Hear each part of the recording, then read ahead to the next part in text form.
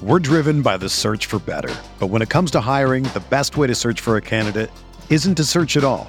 Don't search, match with Indeed. Indeed is your matching and hiring platform with over 350 million global monthly visitors, according to Indeed data, and a matching engine that helps you find quality candidates fast. Ditch the busy work. Use Indeed for scheduling, screening, and messaging so you can connect with candidates faster. Leveraging over 140 million qualifications and preferences every day, Indeed's matching engine is constantly learning from your preferences, so the more you use Indeed, the better it gets. Join more than 3.5 million businesses worldwide that use Indeed to hire great talent fast. And listeners of this show will get a $75 sponsored job credit to get your jobs more visibility at Indeed.com/Blue Wire. Just go to Indeed.com/Blue Wire right now and support our show by saying that you heard about Indeed on this podcast. That's Indeed.com/Blue Wire. Terms and conditions apply. Need to hire? You need Indeed. Rippee Writes with Brian Scott Rippee. Transcripts can be obtained by drinking a fifth of bourbon, ramming your head through some drywall, and then writing down every thought you have. What is up late on a Wednesday, Thursday, whenever you may be listening to this? I am Brian Scott Rippee. Thanks for tuning in another edition of the Rippee Writes podcast. We've got our man Weldon Rodenberg back on, brought him out of hibernation for some spring football talk. We got into a lot about the Ole Miss Rebels quarterback situation, Spencer Sanders' candidacy, his injured shoulder, and just kind of what to make of this team and some storylines through the spring. And of course, at the end, the fastest growing segment on American soil, Soccer Corner, as I can't even remember the name of the team now. Arsenal is now taking control of the English Premier League. So great show. I think you'll enjoy it. But before we get to that, though, wanted to remind you, podcast is brought to you by Skybox Sports Picks. Who is Skybox Sports Picks? Well, glad you asked. So the world's best gambling handicapping website, the inventors of the Skybox Matrix interval and advanced modeling mechanism that has helped propel Skybox to the top of the sports handicapping industry. If you did not use Skybox on March Madness, you probably didn't win any money, which is a shame. If you'd used Skybox, you definitely would have. They're the best handicapping service in the business. They've got all kinds of different sports. The NASCAR's crushing it right now. It's not too late to sign up and profit on the Final Four in the national title game. Got the NBA playoffs coming up. All kinds of great stuff. All you have to do is go to skyboxsportspicks.com, find a picks package that's going to fit your price range. Use the promo code RIPPEE, RIPPEE, and that'll get you 20% off. Check them out, skyboxsportspicks.com. Podcast is also brought to you by LB's University Avenue. If you're a Rippee Writes subscriber, it's rippeewrites.substack.com. Get a free newsletter from me and discounted meats. Right now, the deal is 3 6-ounce bacon wrap fillets for $20. That's about a $40 valuation. You're getting there for $20. Just go in, show Greg or whoever's in there proof of subscription. He'll get you set up. Then go find all your own favorites. It's the best butcher shop in the world, crown jewel of Oxford. I love the sausages, fresh seafood, all kinds of different stuff there. Check them out. LB's University Avenue there in Oxford. All right, here is our guy, Weldon Rodenberg. All right, we now welcome on the man himself, fresh out of hibernation, Weldon Rodenberg. Welcome back up for some spring football. Ole Miss is, I guess we're about a week into spring practice at this point as we record this on a Tuesday night. How are things going, my man? You're inching closer to being married. When is the big day? Have I ever asked you that? I know y'all did an engagement party. It's got to be coming somewhat soon. The big day is June 17th. Oh, so it is absolutely coming up. And a bunch of my friends, like 4 of my very good friends, are all getting married in the same 6-month span. So I've already been to 2 of them, and it kind of makes the feeling itch a little bit. So I've been in a lot of wedding stuff recently, which is we talk about it almost every time we're both on here. That's just the part of life that we're both in right now. No doubt. That's awesome. Coming up soon. Ole Miss weekend to spring. There's clearly, I think the last time we talked on this show, I almost threw a take at you of should we just be devaluing spring in terms of what you can and can't tell? And while that piece of it may be true, the opposite has happened in terms of the conversation and the fodder, I would say, that comes out of spring, because you've had both quarterbacks be made available to the media in the week that since spring has started. Kiffin has talked to the media twice, once to open spring, once on Tuesday afternoon as we record this, after they kind of had their first week of practices and the weekend practice or whatever the case may be. I guess we'll start with what everyone probably wants to talk about. We've now gained a little bit more insight on this quarterback competitions, so to speak. When we last left off, we were trying to make sense of the Spencer Sanders thing. We didn't really have any knowledge of this shoulder injury that he's seemingly dealing with. And we both, if I remember correctly, kind of ended up split. You were like, hey, I don't know why Sanders would be here if he didn't think he was going to be the starting quarterback. And I was like, well, I agree with that piece of it, but like, it would be hard to entrench Dart or unseat Dart as the entrenched starter, even if it was kind of an open competition, because it's just such a short time window. Like, where do you sit now on this? What do you make of this now that we learned that Spencer Sanders is not really throwing the football regularly? Well, I mean, I'm not really sure how you can actually compete for a starting quarterback job if you can't throw the football. And we devalue spring football for, pretty good reasons. But, when it comes to a quarterback battle for a guy who just got to campus, it is pretty important. That seems important to be able to throw. Yes. So, I mean, I don't think anyone has any more clarity on the situation now than we did, a month or two ago whenever it was announced that both Howard and Sanders were coming to campus. I mean, people can sit here and assume that one will be gone, but you don't know that for a fact. So, no, there's like no more clarity. This whole situation, really doesn't make any more sense than it did. Kiffin's answer in the press conference talking about, building a stronger quarterback room. Like, I get that. I completely agree with him. I do believe, and I heard Chase say this today, that, quarterback is a little bit different of a position than everything else in the field. It's the most important, and one guy usually is the one playing. So it's kind of like that conundrum of, if you have 3 quarterbacks, you have 0. If you have 2 quarterbacks, you have 0. And I don't know where they stand on this. Was he brought in to challenge Dart? Was he brought in just straight up to start? It's just a foregone conclusion and throwing doesn't matter. I really don't know. And it's funny.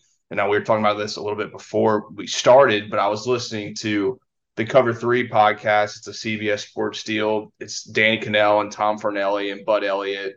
Kind of a conundrum of people, or that's not the word he used there, but it's just a different selection of different people from different backgrounds, and they really just talk football, no bullshit politics like a lot of college media these days.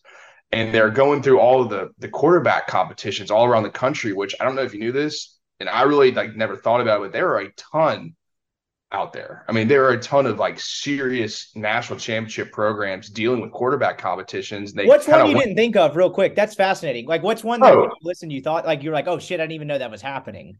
I mean, Georgia, Ohio State, Alabama. I mean, all 3 of them, UCLA, I know you don't think about them, but they had a really good year last year. They have a new 5-star kid that came on campus who's going to start for TCU. I mean, LSU, they have Daniels back, but Nussmeier still. It's a ton of teams that are. I mean, really. I mean, Tennessee. You don't know who's going to start for them necessarily with Milton and the 5-star. Now that Hooker's gone, and they started going through all of these, and I was like, wow, this is fascinating. I can't remember this many real significant programs of quarterback battles, and then they got to Ole Miss. And they were like, yeah, this one doesn't make any sense, which is basically the same thing that we've said, that Neil and Chase have said. We don't really know what's going on here. They had Dart, and he was, not great down the stretch. And now they brought in Sanders, and he has a shoulder injury. And then they brought in Walker Howard, and, we don't really know anything about him because he didn't play. So I guess it's just a crapshoot, which is exactly how I feel about it right now. Yeah, and that's that's one of the fascinating elements of all this too. Is one of the things I was going to ask you is, we talked about this back in December, where you knew they were going to have to bring a quarterback or multiple quarterbacks in, and so right. I'll start with this. But who you bring in, that's not all created equal. Not everybody. Not every person, not every prospect, that they don't mean the same things. And I think this is a perfect example of that. I'll kick it to you in the form of a recruiting question, kind of your bread and butter in that sense. How unusual, because I remember when it was just, maybe I have this wrong. No, they had 3 in there. How unusual would it be to go through spring with just 2 scholarship quarterbacks? Say it was just Howard and Dart and Sanders was not in the picture. From a recruiting and kind of a roster management standpoint, would that raise any alarm bells? And if so, how much on a scale of 1 to 10? You don't have to actually rank it, but you get the question. No, I get the question. I mean, you'd be very concerned. With just 2. Yeah, with just 2 scholarship quarterbacks, you would be pretty concerned. One, because country. Like, you could lose 2 in a heartbeat. You could lose 2 in a practice. But then just in terms of like the logistics of like having full team practices, ones, twos, threes. I mean, you can have walk-ons that can be serviceable guys, but you really don't need walk-ons getting as many reps as they would if you had 2 quarterbacks. Ideally, you'd have that third quarterback be either a veteran who just kind of knows his role, like Kincaid Dent-esque, where like you're not playing, but like you can absolutely, run practice and understand what you're doing, or you wanted that to be your true freshman, whether he's a redshirt potential or not, being the guy that's getting all of those reps. And you can call them meaningless, but you're learning while you're doing it. It may not be the full offense, but that's just a lot for ones and twos. I mean, even if you're just running skeleton drills, I mean, you're just wasting a lot of reps on walk-ons who are never going to play. So you need 3. You really love to have 4. And in this day and age, it's just not the same as it used to be. That's just not going to happen. So like you said, you really did need to bring in a quarterback. But I think the issue, and not really the issue, the question is just why Sanders? He's such an enigma of a player, of a person, of a situation, that it just brings a lot of confusion to fans, to media, to probably even the coaches a little bit. Oh my, what are we doing here? I think this does go back a little bit to what we talked about and the issue that they've had just simply not being able to sign high school quarterbacks or not getting the one that they want, not because, you have an extra lottery ticket and a guy that could develop, but just because you have an extra guy, you don't have to go and bring someone in. Because the portal, the intention of the portal is to fill holes. And if you saw last year, all these guys and all these teams that brought in quarterbacks, those guys were the starters. It's very, very rare that you would see teams bring in a portal quarterback for him to be, a part of the competition or like not even part of the competition. Howard is a unique scenario because for all we know, he could be the guy, but I think his situation is a little different. He's younger and kind of understands his role. And, there's a lot of stuff out there about him being number 2, no matter what, which multiple people have said. That's not just me. But the intention of what it would be for Dart to sign a high school guy versus sign a 4-year starter, what that says to him are 2 completely different things. I think that's why we're having these conversations of like, what is going on with this Sanders deal? He's not even throwing. Has he just been guaranteed the job? Like, why was he signed? And I think all of them are valid questions, and you're never going to get a real answer, but it's why, we're doing this podcast. Everybody's talking about it. Because of just the uniqueness of this particular portal edition.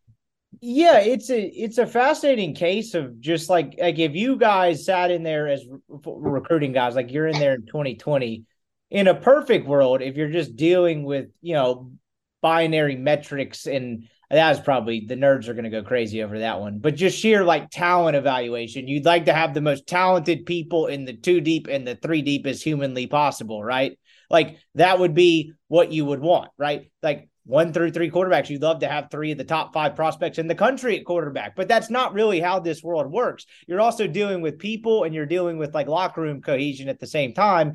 So you hit on it a second ago, the part that I thought was key about this. If you're going to have the 3 scholarship quarterbacks and kind of have that, what has become as the norm is like a healthy quarterback room, it's 2 guys that are maybe vying for the job, or like 1A or 1B, or maybe even just 1A and a traditional backup. And then a third guy that, like you said, that knows his role, that knows he's not going to be in contention for any serious playing time, but can run the offense and be fine. But at the other side of that coin is what you said. You can lose 2 quarterbacks throughout a given season easily. You've seen countless examples of that through the years. Hell, you can lose them in a practice. So like the most straightforward way to look at it is like, no, you just rather have the 3 best quarterbacks you can possibly have on the roster. But still, even with that, some of it has to make sense. It's not like they have the, what was that Ohio State season where they lost Braxton Miller?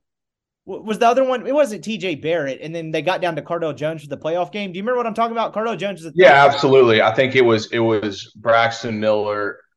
I think Barrett might have been the year before. But long story short, they ended up at Cardell Jones. He was the 3rd string quarterback. And he won a national title. Yeah, absolutely. and beat Alabama. But that's a little different because they signed all three of those guys out of high school, whereas you're now bringing in a kid.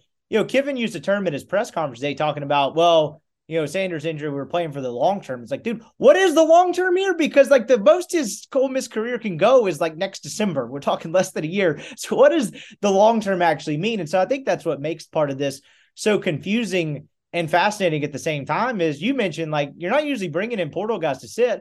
Ole Miss actually brought in a portal guy to sit in a way that pseudo makes sense, and then brought in another one where it's like, I don't actually understand this, which is, it's a fascinating dynamic, but this is also a byproduct of what you get when you don't sign a high school quarterback, right? Like this is definitely the byproduct of that. Because if you had a high school quarterback in the mix that you sign in this class, this whole thing would make more sense, and Spencer Xanders probably wouldn't exist. Is that fair? I would say so. Yes, absolutely. Because you would have that depth, and you'd have to be able to figure out what you have with the high school kid, of course.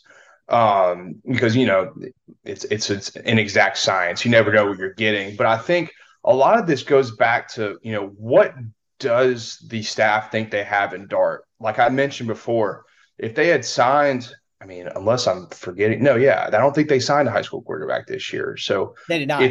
If they had signed a high school quarterback, that's not looking at Jackson Dart being like, okay, your time here is numbered.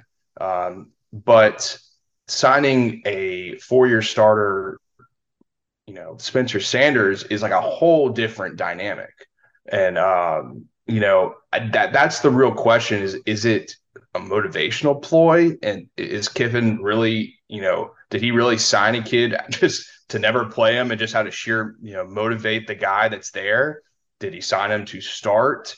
This is the situation you get in when you haven't built depth in this room, in this position. And yes, I do understand his answer, even if it's difficult to take at face value, I'm just trying to build the best room. Like, I don't even disagree with that. I understand what he's saying. I just don't necessarily believe, that was what all of this was. It wasn't just bringing in a bunch of quarterbacks that were available out there. Like, we just want the strongest room. I think this is one of two things: is they don't trust Dart and Sanders is the guy, or they really did just bring in a guy out of nowhere because he had nowhere to go and to motivate the guy that's eventually going to be the starter. If I'm Sanders, why did I do this? I don't know. I actually was looking at a lot of his stuff, and he throws a few too many interceptions, but when he's healthy, he's a pretty dynamic guy, but he's not healthy right now. So it just adds even more confusion to the situation. It's fascinating to look at. I think that Ole Miss media are not the only ones, like I mentioned, that are kind of oddly confused by this. I know a lot of LSU people, especially ones that were frustrated with Howard leaving because they thought a lot of him. When Sanders came in, they were like, what is going on over there? Like, did they tell Howard this was happening? Did they tell Sanders that they were bringing in Howard? Did they tell Dart that they were bringing in anybody? It's just so different than what we're expecting, than what we've been used to in college football, that, maybe we're behind, or maybe Kiffin's just too far ahead. There can be a little bit in between, of course, but it's just very, very, very unique, and it's difficult to get a read on the goal here. Yeah, and it to be clear, like, it's not necessarily like we're just kind of playing the like hypotheticals out, right? Because that's kind of the nature of this whole thing, is like, what makes sense? Like, everything kind of has to make sense. And like, obviously we're not in part of the program. We don't know what's going on every day or what the plan is. And that's not like, that shouldn't be the case. You know what I mean? But like, it's as media people or podcasts or whatever, it's like, okay, you can see the plan here, and it become more confusing when you can't see it. But that's not a critique of Kiffin per se at all. I'm just fascinated by the whole thing. But with that being the case, poking hole in the theory of we're just trying to get the best quarterback room possible, it does seem like the odds of all three guys being there post-spring seem to be slim to none. So if your argument, if you're Kiffin or whoever, is we're just trying to build the best quarterback room, given the modern ecosystem of college football, the odds of all three of them being there post-spring, slim to none. Kiffin's not a dumb guy. He probably realizes that to some degree. So like, that doesn't necessarily carry any weight. And then the Sanders injury is the other piece of it. And I wanted to ask you this as like a former like recruiting guy. I don't know the timeline of the Sanders injury. when they knew about it, when the injury happened. Rumors as soon as he got there kind of started swirling about him possibly having an AC joint thing, or a shoulder injury, I should say. I don't know when that happened. I know when you left this industry, the portal was still like new, so you didn't have like a cycle, but just your best guess, if they knew Sanders had a shoulder injury that was going to hamper him throughout a significant portion of the spring, do you think they still would have brought him in, or do you think that would have changed how they handled things? I would hope that it would have changed how they handled things because like I said earlier, you can't compete in a quarterback battle, which is hypothetically what this is, if you can't throw the football. And I know they have him on a pitch count. I know do you really want to drag this into fall? Do we want to do exactly, what happened last year, which is, maybe Dart starts against Mercer. Well, guess what? Then you have Tulane, right? Tulane's the second game of the season. So no, you're not rolling into that with we'll start Sanders this game, because you do that, look up, you might be losing that game. That's going to be a really good football team next year on the road. It's going to be hot as shit at 3:00 in New Orleans in September or early August. I don't know when the season starts. September. But you have to imagine they did their due diligence and had him in and, did a physical on him. It's what we did with almost every single player, even high school kids when we had official visits with Kiffin. I mean, they all got physicals. So, and they're not they're not the most thorough. It's not the biggest deal in the world, but you would know if he had an AC joint issue. You can't just hold that information out. Well, I guess it's really not the NFL, so technically you could. But yeah, I would have to imagine that would change the dynamic pretty dramatically. I mean, it's the same thing on, if a kid had torn his ACL and just didn't like where he was at in college, and you go to another place and you do the physical, be like, hey, where is this kid at? Are we really going to take this guy after this injury? And high school is a little bit different because usually, you honor that injury or that commitment depending on the situation. But this is free agency. This is, as close to professional sports without contracts as you're going to get. It's a little more cutthroat, you'd imagine. But it's really difficult to say. And yeah, you're right. We were just starting the portal stuff when I was there in 2020. I mean, it was definitely there, but it wasn't near the same, especially without the NIL now. And of course, all these guys are in NIL deals, so that factors into it as well. But like you said in the beginning, there's a 0% chance that all three of these guys are on campus in the fall. There's just no way. Which, I say it once, say it twice, say it a million times, which is why this is so unique. Yeah, exactly. And so to kind of give it a little more color to it, Sanders dealt with a shoulder injury that cost him quite a few games in the final month of the season. I think he played his last game. I guess that was OU, the penultimate week of the season. And so he didn't play in that West Virginia game and then didn't play in the bowl game. So again, and I don't know if maybe there was a re-aggravation, again, just to be very clear about that. I have no idea. I didn't know re-aggravation. That's again, another layer of mystery on this. I'm just curious about one of the things you pointed out was interesting. I guess I've never thought about this. So you guys did physicals on guys that took official visits, or did they have to become a signee? Clearly y'all had to figure out what their medicals were. That seems a large part of playing football, but I guess I've never thought about that in a college sense. So you guys would do physicals for dudes that took visits, or would they have to be signees before you did that? Let me think. No, because Zach Evans wasn't a signee. No, we did physicals on kids on official visits.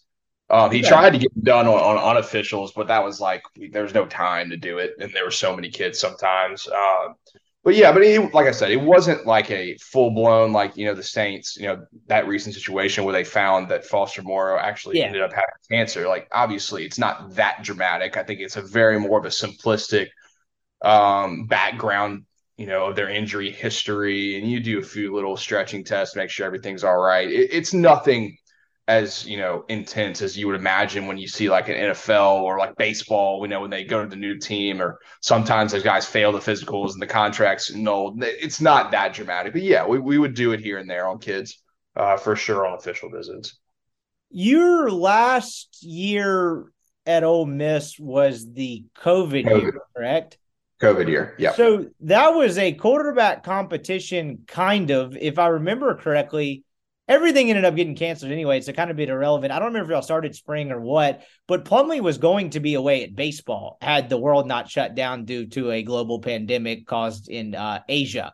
What do you remember about that time, and what, like, from a recruiting standpoint or just working on staff, like, did you think it was going to be, if that's a quarterback competition, it was going to be a significant disadvantage for Plumlee not to be there in the spring and playing baseball instead? I know that probably sounds like an obvious question. I'm just curious what you remember thinking about that at the time, and how much, injuries aside, how much traction can be gained or lost in a quarterback competition in the spring.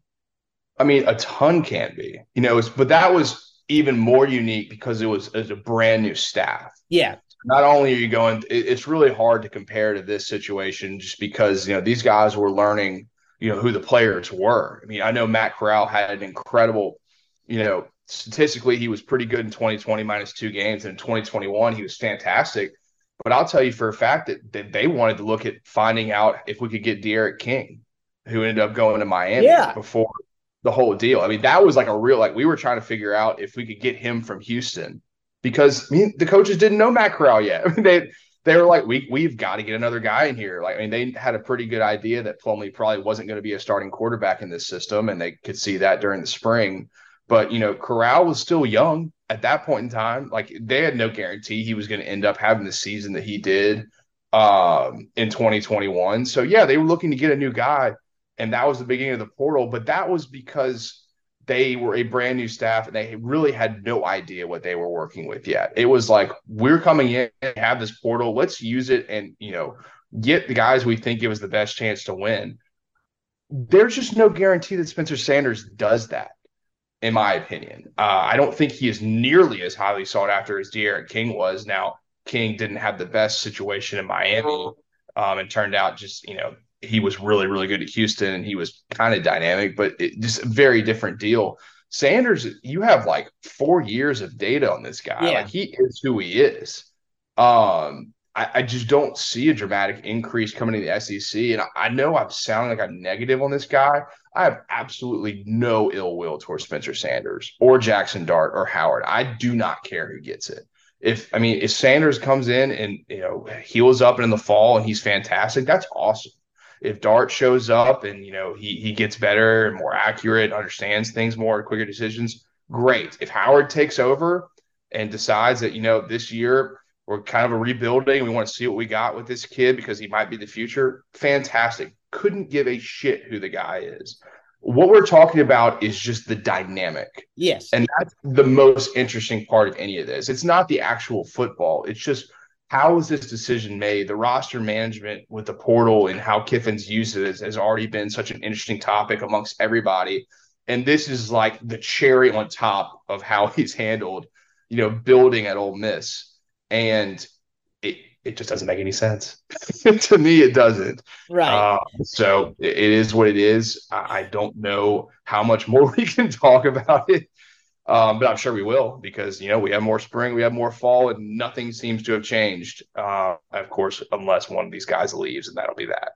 Yeah, and when you say, like, it again, just because we got to toward the end of the year when things went bad and the old message board got salty, we got accused of being, like, overly critical of Kiffin. When you say it doesn't make sense, it's not the same thing as, like, I don't understand why this guy's running this offense. They're going to go 4-8 this year. It doesn't make sense that he's doing that. It's clearly they have 3 very, like, pretty valuable assets. Since Sanders, when healthy, is a pretty valuable asset. It doesn't make sense in a different light. Like, not that the outcome is going to be unsuccessful. It's just the arrival to get there is just like is very, I guess, confusing to me. But hey, again, I'm not privy to those answers. Like, Lane Kiffin's not coming on this pod to explain that. If I have reached out to him, he'd be like, who the hell are you, kid? But you dropped an interesting note on De'Aaron King, where you guys were like, oh, we're going to try to go, like, look in to go get him. I'd never heard that before. That, the way you made it sound, I just wanted to confirm it. That had little to do with the plan of Plumlee being at baseball and was more so just a new staff. Let's get another guy in here because we don't know what we have, right? Like, how much of a factor of Plumlee not being able to go through that spring, or much of it, like, factored into the decision to go get De'Aaron King, or was it just we're going to do it because it's a new staff and we don't know what we have with either one of these guys? No, it was definitely nothing to do with baseball. I think it was Okay. just a situation where it's like we want to get the best guy we can possibly get. We don't know what we have here in Corral yet. We've only gone through so much. Like this guy's out there. Let's go get him. And Derek King. I mean, people forget, but he was like a huge prize. Like everybody wanted that guy. I mean, he was just super, super, super dynamic at He was Houston. electric TV at Houston. Yeah, absolutely. So, I mean, it wasn't like a slide on Corral or like you can call it, it's such a hindsight, discussion we're having because obviously Corral was a better college quarterback than Derek King was in the end. But that's also so different because, Derek King could have worked in this offense and Derek King, just at his sample size was before Corral was a very successful and different kind of player. Yeah. Spencer Sanders, we don't know what he's going to be like here. We don't know that he's a guaranteed upgrade from the current quarterback room. We don't know if he's even the second most talented guy in this room. And I know there's a lot of talk about like Drake May in Alabama. It was kind of a similar situation to what they were at. I mean, Bama has two guys, one that's played a good amount that has shown flashes of being pretty dynamic, but you don't really know. That's so much different portal wise than the Sanders deal because Drake May would come in and be the starting quarterback immediately, no questions asked. And that's just not what we're dealing with here.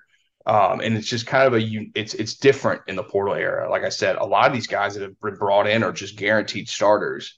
Sanders is not even going through spring and he has no more eligibility. So it's just weird. It is very weird.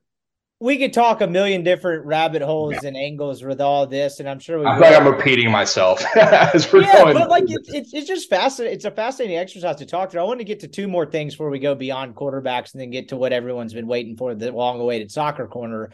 When one of the things that I thought of today when I was talking to a couple of people and I was kind of prepping for this podcast a little bit was just as someone who's been in a football building, injury aside, like whatever, if you have two guys that are competing for a quarterback job in the spring, there's that off period between the spring and the fall.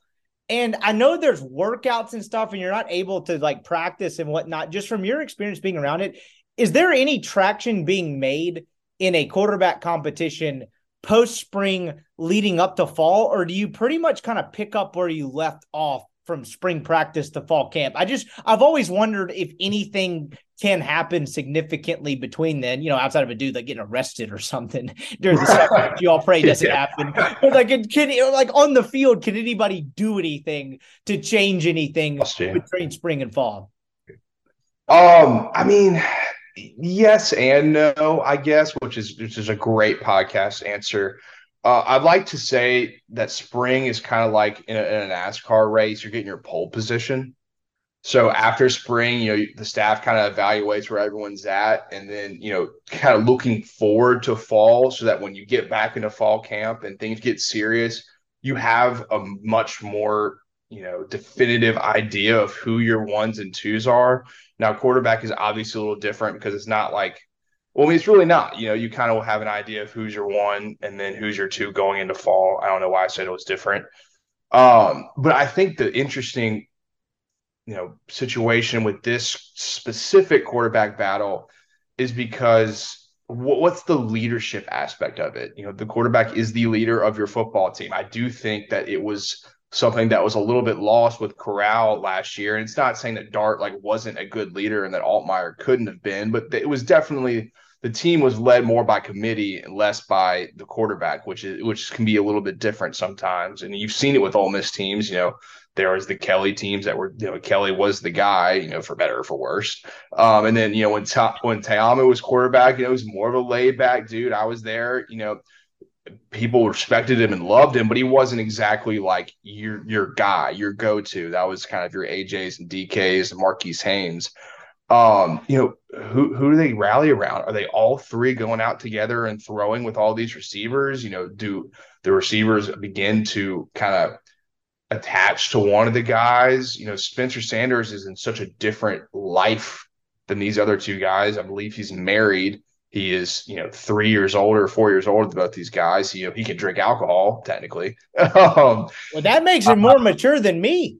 Yeah, I mean, he's in a different lifespan, and that won't really necessarily affect this quarterback battle any differently, but that is a factor. You kind of build that camaraderie with a lot of these kind of team-led practices that you have, team-led workouts that you'll have, team-led weight room sessions. Who's leading all of these? If the team, like, do they like Sanders? Do they like Howard? Have they lost respect for Dart? I don't see why they would from a, team friendship standpoint, but like, are there receivers that are like, I'm kind of interested in this Sanders guy, or like this Howard guy's throwing a hell of a deep ball. I'm kind of attached to him. And all this stuff is a little bit too deep and a little bit in the minutia of how these things work, but it's not nothing. So yeah, the pole position starts in spring. Not a whole lot changes in the summer, but I think you're going to start hearing, the inklings and the rumors of, the guys are starting to rally around somebody, and I don't know if that helps. I don't necessarily think it hurts. Excuse me. But this sounds like it's going to be a situation where fall is just insanely important for a second straight year, which is, like I said, it's not a good thing, not a bad thing. It's just a thing. And it's become even more so now that you have all these three guys in there. No, that was a good answer. I mean, without putting words in your mouth, it sounds like the spring is kind of the off season where do the leadership qualities take place, where it doesn't necessarily make any huge difference on the field, but like, is there someone that stands out in terms of getting the receivers together to work out and make that kind of extra commitment, just the cliche train that we all love in this sport, that type of stuff. Oh yeah, the whole answer was just a large cliche. I mean, that's exactly what's going on here. That's the best way to put it. Just that's where the cliches are formed. If you want to really become the cliche guy, that's what happens in the summer. The last thing I wanted to get to on the quarterback piece of it is, again, I'm not at practice anymore. Got a full-time job, not walking out there in the middle of the week. I rely on my cohorts, Neil McCready and Chase Parham, for the practice notes and stuff like that. One thing that seems very consistent from practice is that Walker Howard turning heads. Sounds like he's having one hell of a spring. Everyone that seems to walk out on that practice field is like, man, this kid can really throw the football. I can put it, as we put this quarterback situation to bed, I have it on very, very good authority. I've heard a lot of speculation about, well, this role was guaranteed, or this role was guaranteed. Particularly as it relates to Sanders and Dart, I can pretty much guarantee you that there was no role guaranteed to either one of those guys.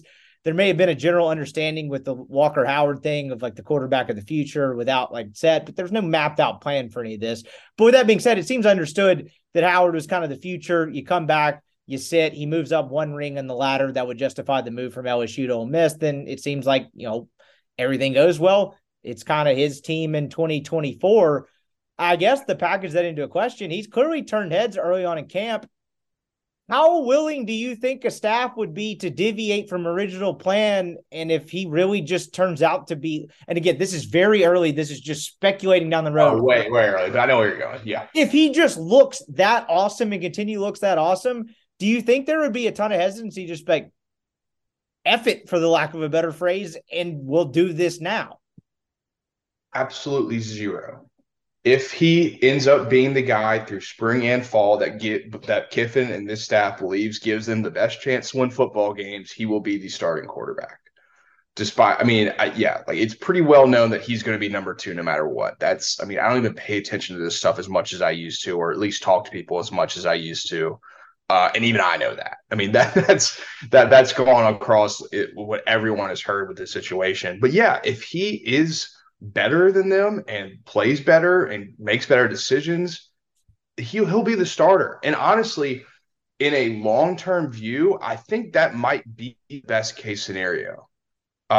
Because you just know, I mean, I think it might be the best case scenario. I told you when he came what was going to happen with the media and LSU.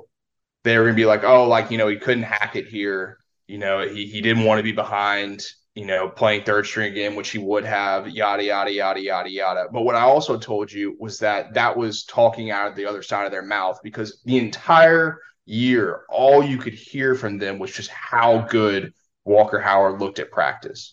They simply gave Daniels a job because he was the older guy, he's a senior, and he played fantastic last year.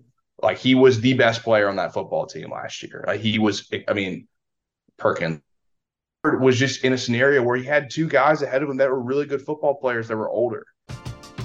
We're driven by the search for better. But when it comes to hiring, the best way to search for a candidate isn't to search at all. Don't search, match with Indeed.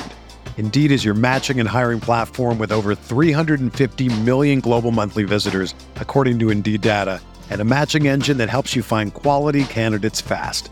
Ditch the busy work. Use Indeed for scheduling, screening, and messaging so you can connect with candidates faster. Leveraging over 140 million qualifications and preferences every day, Indeed's matching engine is constantly learning from your preferences, so the more you use Indeed, the better it gets. Join more than 3.5 million businesses worldwide that use Indeed to hire great talent fast. And listeners of this show will get a $75 sponsored job credit to get your jobs more visibility at Indeed.com/Blue Wire. Just go to Indeed.com/Blue Wire right now and support our show by saying that you heard about Indeed on this podcast. That's Indeed.com/Blue Wire. Terms and conditions apply. Need to hire? You need Indeed. He was not some just like total bust of a 5-star prospect. So no, I'm not surprised at all that you're hearing slight buzz, very, very, very early slight buzz that Howard's looked great. And if he's the guy, I mean, look, this schedule this year is just so daunting. I mean, I don't know if you've got a quarterback in the room that's going to change the dynamic of this season with the fact that you have to go to Alabama and to Georgia and to Auburn and, even to Tulane and to Mississippi State. I mean, it's just a lot. But man, if Howard proves himself to be the guy and you can see him have like a really good, solid season and know that next year that he's the guy, I think just in a trajectory way, that might be the best case scenario in all of this. And then, Sanders can't really go anywhere that I'm aware of.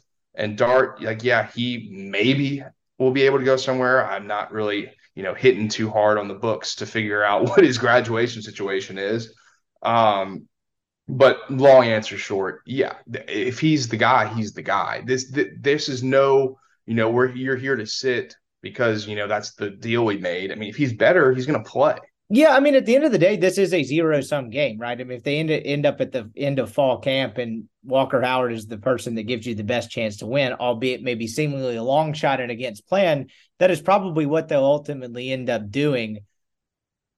I know football coaches don't think this way. Last question I have on this is that would there be any consideration given to the schedule that Ole Miss has in 2023 versus 2024, kind of the talent cycle aligning in 2024 and saying, we'll just play Dart, Sanders, whomever, and hold him back and basically just be like, we won't take him on the road at Tuscaloosa, have him start on the road at Tuscaloosa, start on the road at Athens, and the kind of endure the brutal schedule that Ole Miss has in 2023.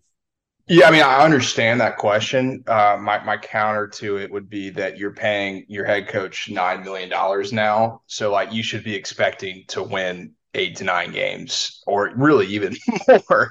You should be expecting top 10 results. So they should be working and figuring out, and they are. It's not like they're not, but putting themselves in the best position to win as many football games as they can.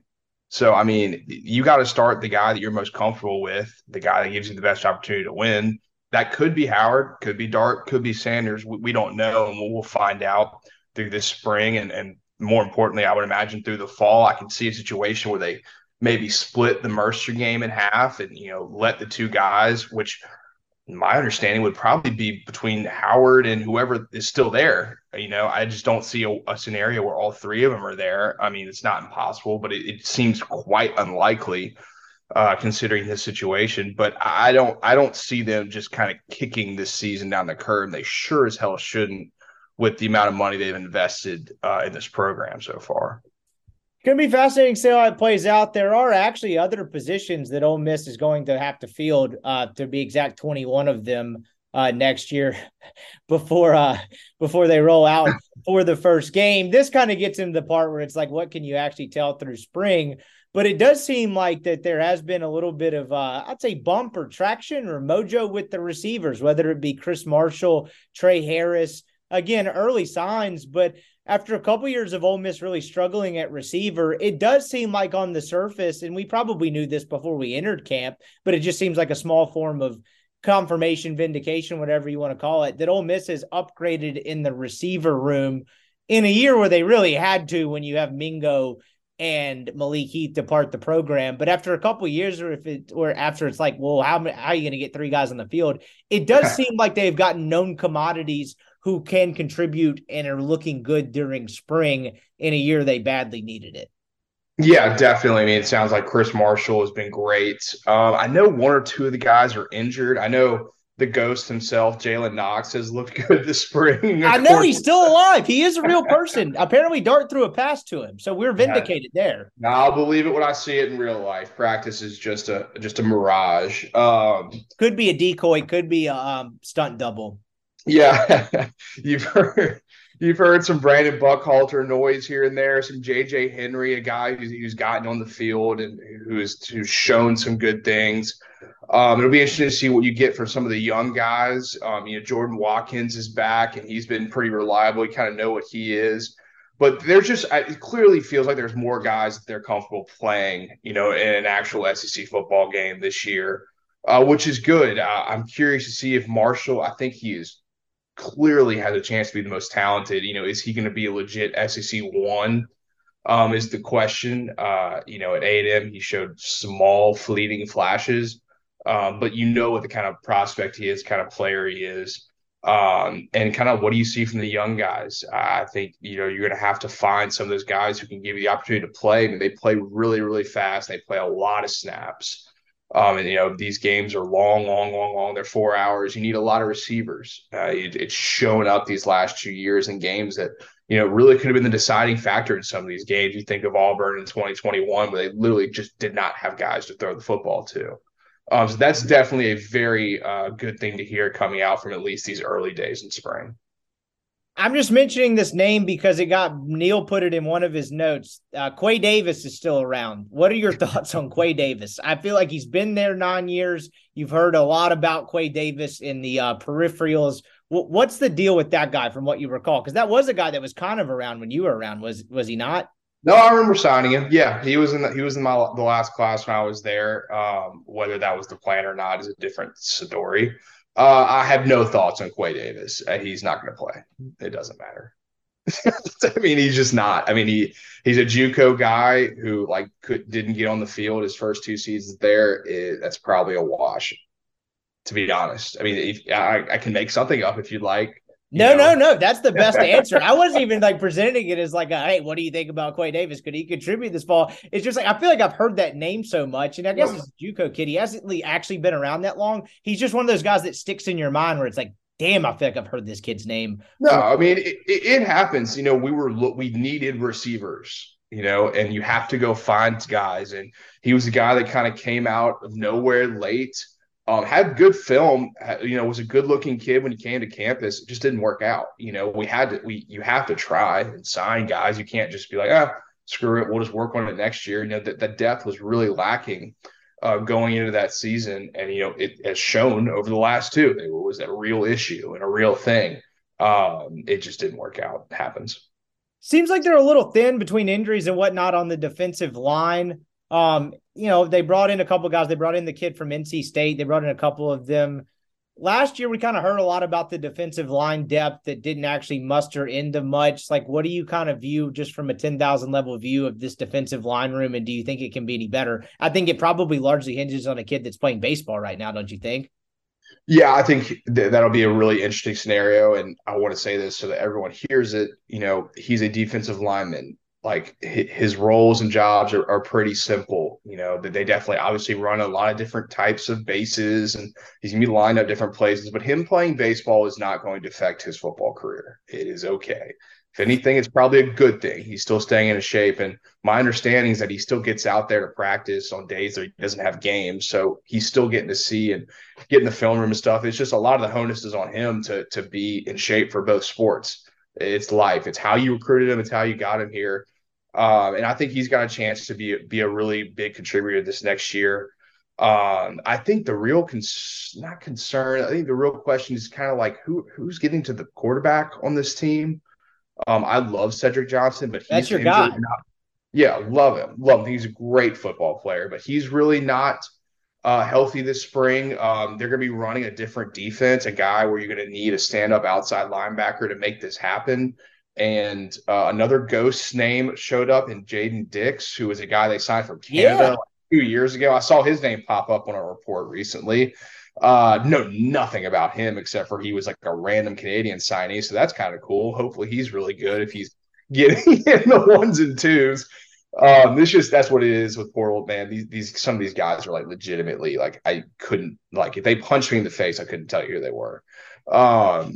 But yeah, I think we're going to see in this next portal round. I think the defensive front seven is going to be where they hit pretty hard, or at least try to. I know they just committed a linebacker from Jones who like may or may not be on campus in the fall for fall camp, summer camp. I have no idea. I think that'd be good. I know they signed another kid from Jones, if I remember correctly, who will be here in the fall because they figured out his graduation situation, which is wildly impressive. That is not an easy thing to do. And to find a kid you think can contribute and then get him here 6 months to a year early is impressive on the academic crew and on Golding for like figuring out and do the due diligence.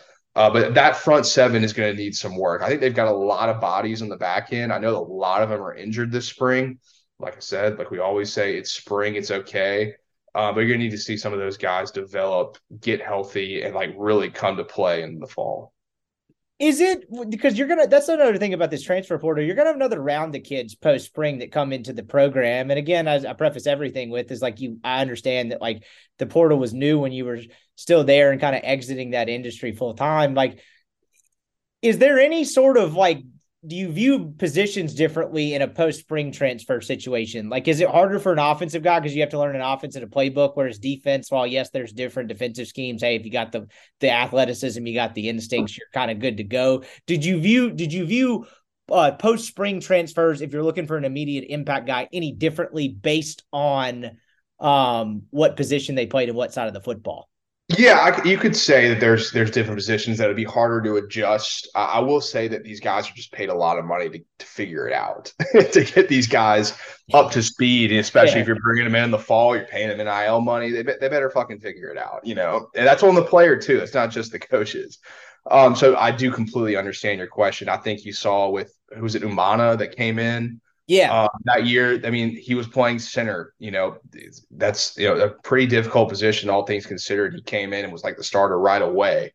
So they have a pretty proven track record of getting guys in and having them contribute immediately. So yeah, I mean, yeah, playing DB in a brand new defensive system, which is also new for the guys that are already there. So it shouldn't be too different for a kid coming in the fall.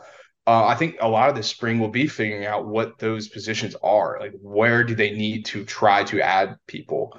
And that'll kind of flesh itself out in these next 2 weeks.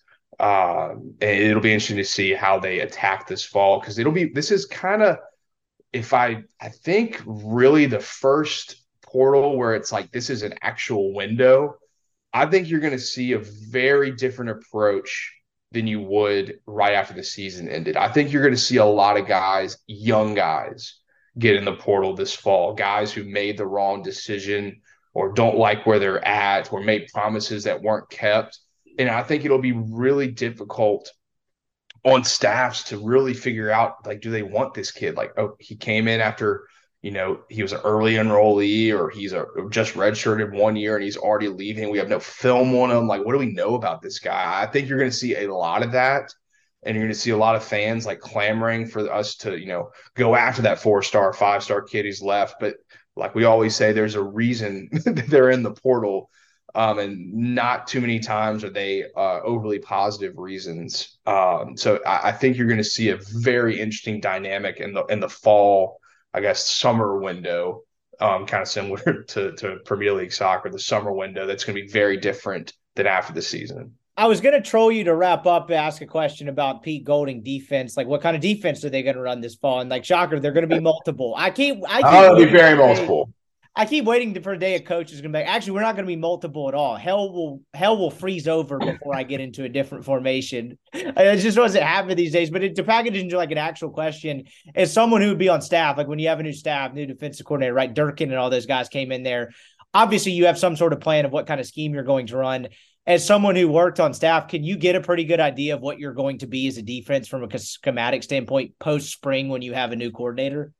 Yeah, I mean, you see it a lot in like the different drills that they run, the different way that they go about practice to implement the different schemes. Like I always say, I'm not a defensive specialist. I'm not an offense specialist. I know enough to be dangerous, but I can't tell you exactly, what I'm looking at day by day and what they're implementing.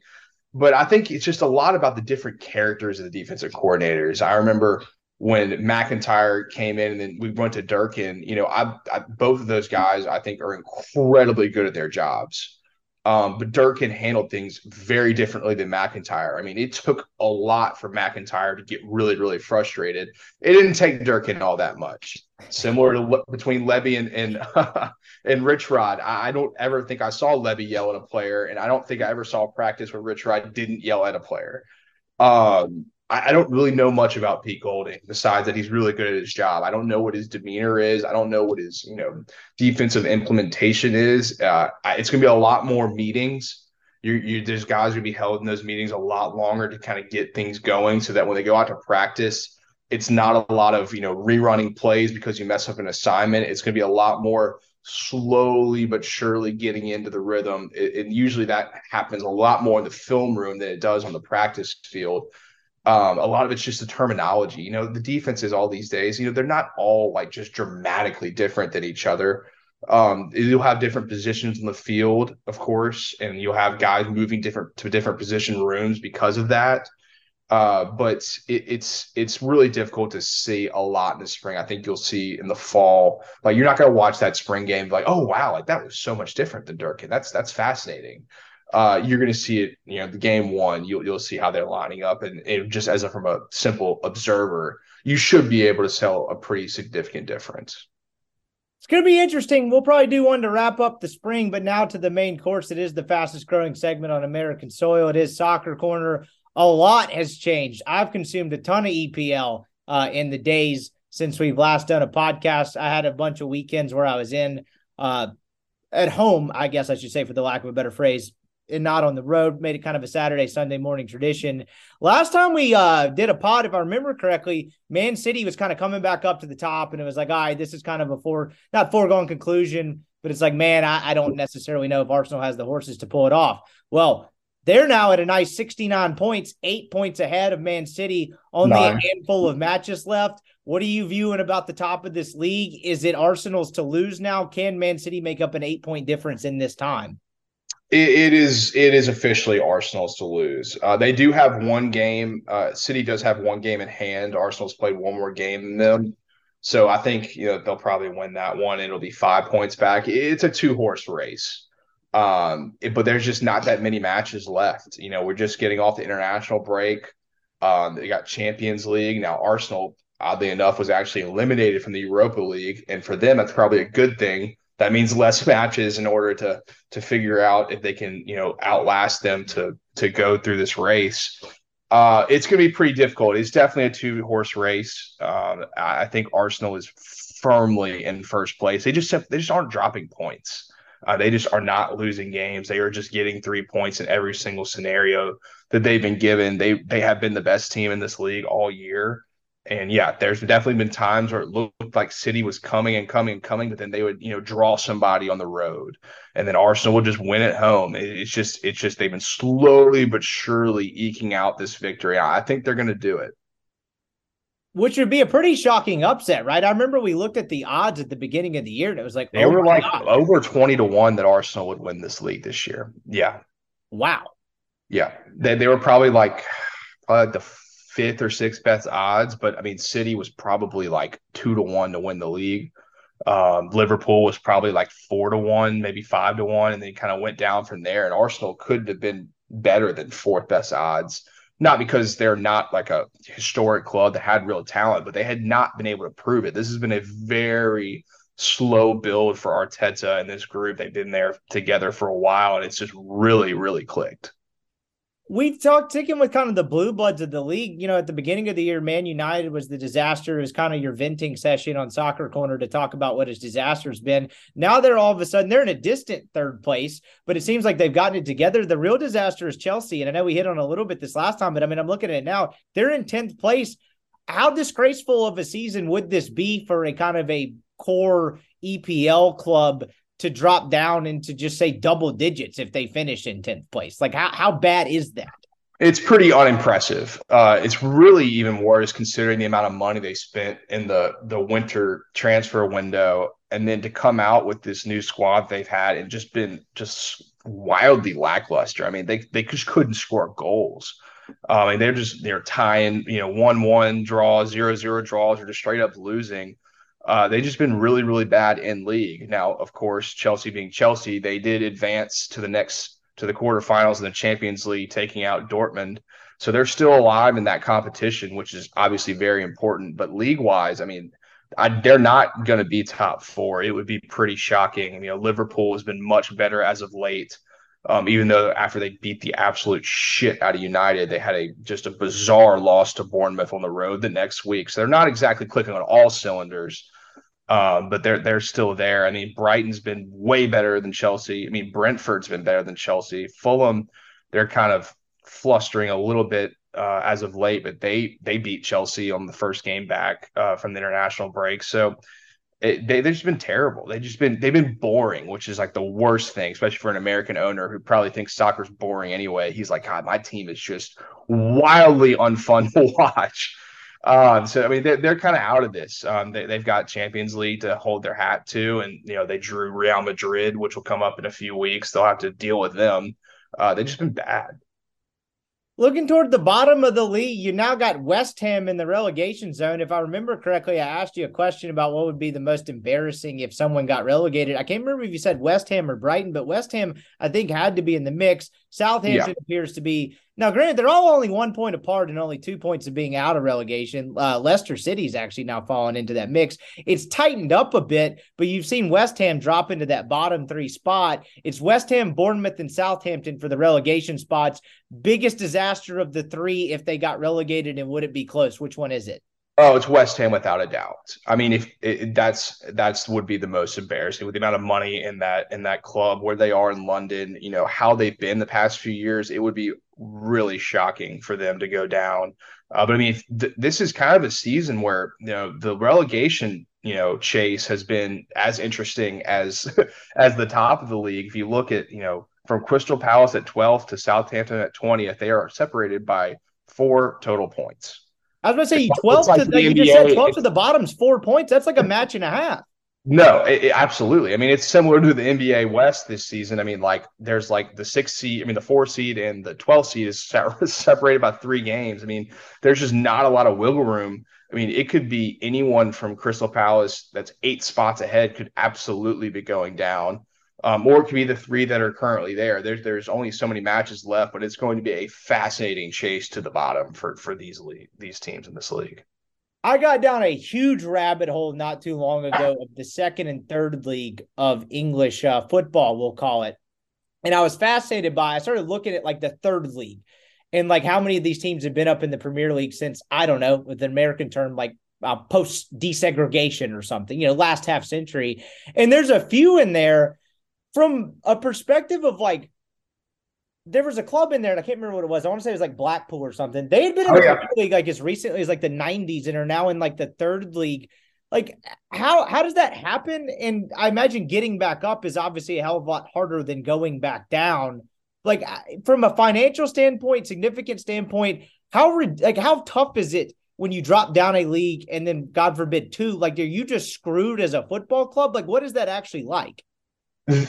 Relegation, when you are relegated from the Premier League, it is just insanely difficult to get back in because of how competitive the championship is, which is like the 2nd league. I mean, you're just looking at some of these teams. I mean, Burnley was there last year. Sheffield was there last year. Norwich was there last year. Norwich is in 7th.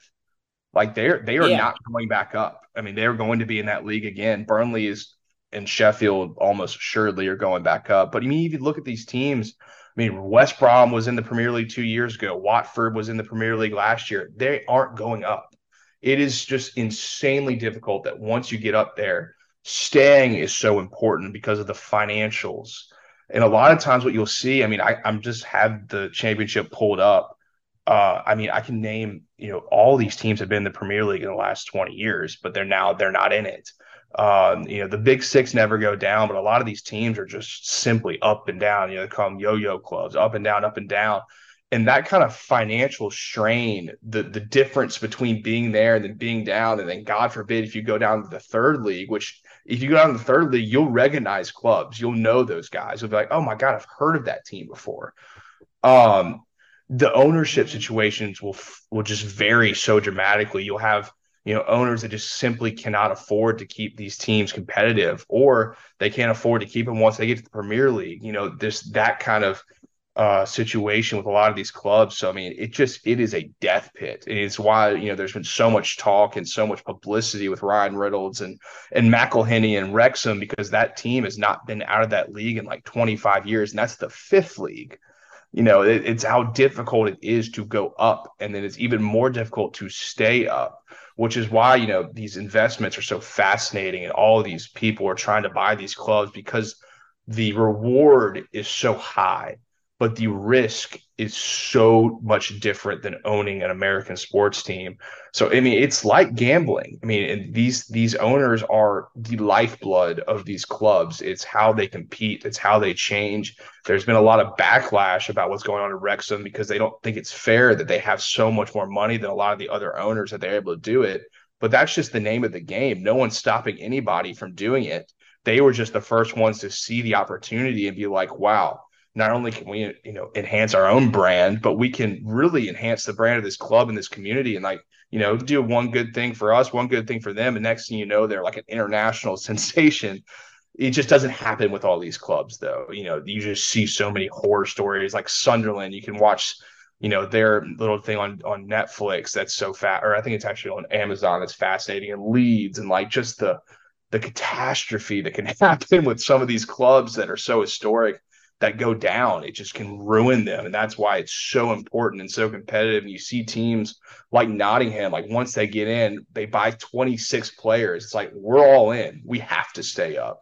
Or when we go back down, we're fucked. And you see it over and over again, year in, year out. It makes me wish so badly American sports had some version of relegation. Like, I know it's completely unrealistic, but like I'm trying to think of a good example.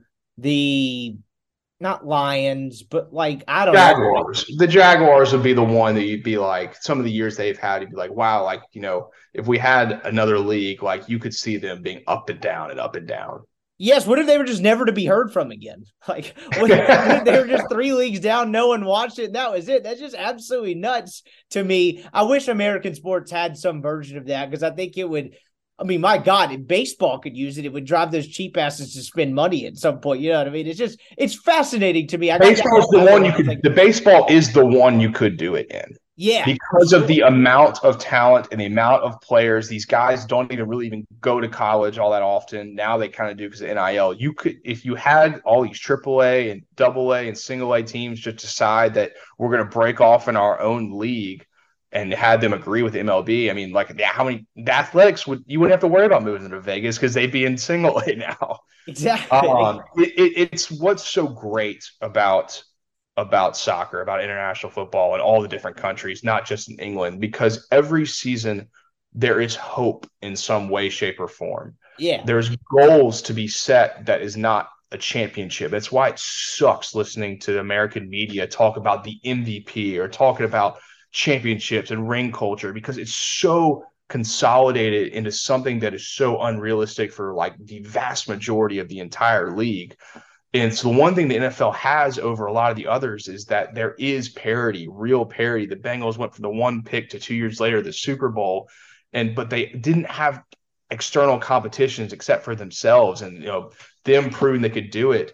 In soccer, not only do you have all the different tournaments that are in season, But, just being Fulham and coming up this year and finishing 10th, that is just a massive win, and no one's going to be disappointed.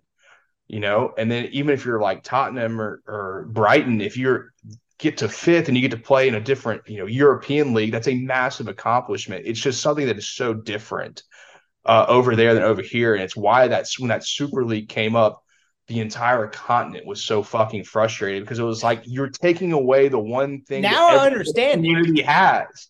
And that is just this semblance of hope, whether it's real or not, going into every season. And once you follow it for a few years, you kind of like really understand and appreciate this pyramid and what they've built. And yeah, the big six will always be the big six. That's at least in England, that's just how it is. Madrid and Barcelona aren't going down anytime soon. But the other clubs, like there is a real reason to have these seasons, which rhymes, of course. But that's why it's such an addicting sport, and over there, why it's so important. It is college sports when it used to be college sports, when you could go 9-3 and go to a good bowl game and be excited about it. You don't have that anymore because of the playoff, because we're in America. We're a playoff centric society, the brackets, we love it all, and it makes more money. And over there, it's just so different. It's so much more pure, even though, Man United is about to get bought by a Qatari, warlord at some point. So hell yeah, we got more corruption in the mix. So the Saudis versus the Qataris, I cannot wait to see how that goes. That's just a battle of moral purity. Yeah. But well said. I didn't mean to cut you off there. You're good. You're good. I had nothing else. When you said warlord, I had to jump in. I love it when you add some global geopolitics conflict into the mix. But dude, that was so well said, because you beat me to it. Like ring culture. Like, we may have won the Revolutionary War, but the English eradicated the scourge that is ring culture. They now have reason to hope. We call it participation trophies. They call it hope. He is Walden Rodenberg. Great stuff as always, my friend. We'll check in with you toward the end of spring. And, of course, another Soccer Corner. Probably get our annual late May emergency Soccer Corner in. Great stuff as always, my man. We'll talk to you soon. All right. See you, Rip. All right, that's going to do it for our show today. Appreciate you listening as always. We'll be back at it actually tomorrow, maybe later tonight. I recorded an SEC preview with Ole Miss A&M preview with Colin. Some great discussion about Ole Miss A&M and what an important series it is for the Rebels, and some nice little story time at the end. I'll tease that for sure. So we'll be back at you with one more podcast on Thursday, Friday. But I appreciate you guys listening as always, and we will catch you again here soon.